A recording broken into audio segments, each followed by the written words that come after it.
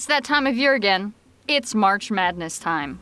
And it just so happens to be National Cheerleading Safety Month and National Caffeine Awareness Month.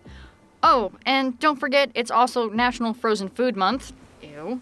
National Noodle Month. National Peanut Month. National... All jokes aside, and most importantly, it's Women's History Month. There are tons of strong and independent women in the Navy, but in this episode, we're going to speak to some of the strongest, toughest, and most dedicated women that are hardly ever haze gray and underway on a warship.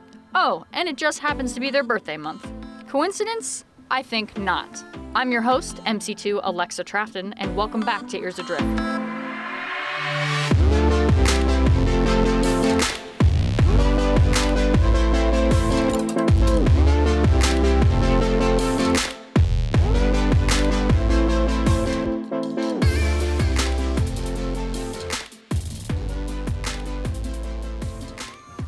So, who am I talking about? The Seabees. Instead of being underway, the Seabees build and fight, often going by the mottos can do or consumus batimus. They then defend and build some more, and they do this all over the world. They are the Navy's fighting construction force. They've had the can-do attitude since 1942, but it wasn't until 1972 that the first female Seabee, constructionman Carmela Jones, cross-rated into the Seabee community as an equipment operator. Then, it wasn't until 22 years later, after the repeal of 10 U.S.C. 6015 by Congress on the 30th of November 1993, that women were able to join and serve in the construction battalions. So, what are construction battalions? So we have the uniqueness of being able to go in after a hurricane and helping support the local infrastructure.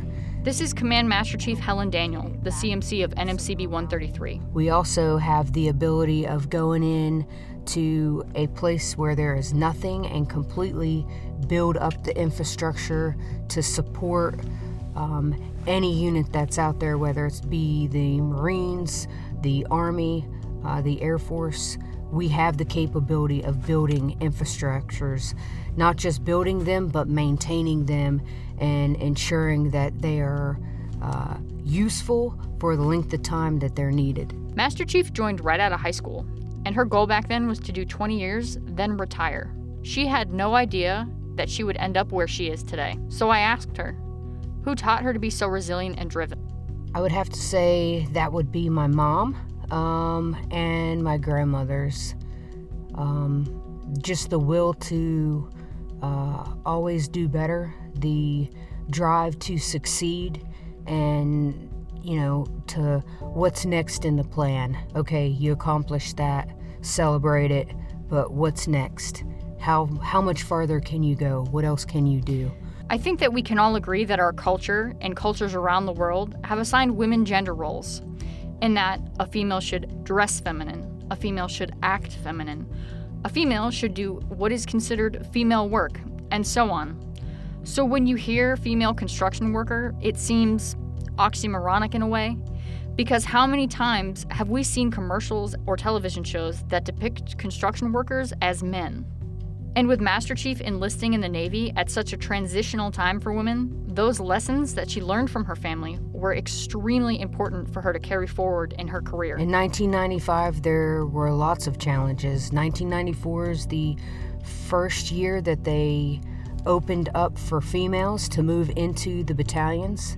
So in 95, females being in a Naval Mobile Construction Battalion was still relatively new. And so just had to maneuver around and figure out what the right things were that were needed and continue to push with that success. But she isn't the only one. 17 years ago, it was majority males. All the females did was sit behind a desk. This is BU1 Belinda Jones. She enlisted in the Seabees in 2003 when the Seabee community was still male-dominant. But she overcame the obstacles the best way she knew how. Some of the struggles, I had to fight for positions. I had to be a stronger female, like, hey, I can do this job as well. And a lot of people start respecting me more and just giving me that opportunity. And in today's Navy, it has changed significantly because females, you see them now and you don't even think for a second that that's a female. because they're doing the same job. They're putting forth the same amount of effort and everything. So, I can actually attest to this because I was in fact a Seabee. Yeah, that's right. Before I got my conversion to mass communication specialist in 2017, I was a builder in the Seabees for 6 years.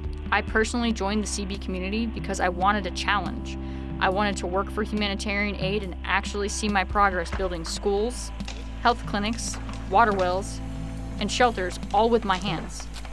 And because of the women that came before me, I had a decent path to follow. But it was still hard work every day, from deployments to projects to field exercises. None of it was easy. I think no matter where you go, you're going to have some challenges, whether you're male, female. But the Navy has slowly been transitioning in the right direction for equal opportunity. You get to see a lot and do a lot with the Seabees. You get out of it exactly what you put into it.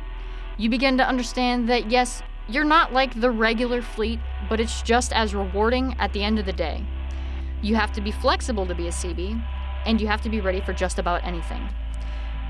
But with being ready for anything comes the pride in the work that you do accomplish with the people that you did it with standing right next to you. I'm proud, and they will be proud too, because you can. I know I've sent things home, and I'm like, Mom, look, I did this, and my mom like, wow, you did that? I'm like, yeah, I did that. So it gives you I'm just super proud. I know personally that I've learned a lot from the strong women that I've met in the Navy and with serving alongside them, like Master Chief Daniel and B-1 Jones, and so many more that I credit my success in learning lessons that I needed to achieve my goals.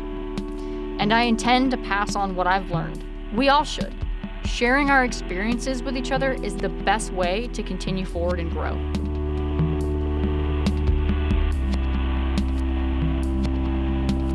Okay guys, that's it for this episode of Ears Adrift. Keep us on your radar and keep posted for new episodes each month. You can listen to us on your favorite podcast outlets, on our Facebook page, or on our website at www.ah.mil. Thanks again for tuning in from Ears Adrift at All Hands Magazine. I'm your host, MC2, formerly BU3, Alexa Trafton. Happy Women's History Month and happy birthday, Seabees. Hoorah!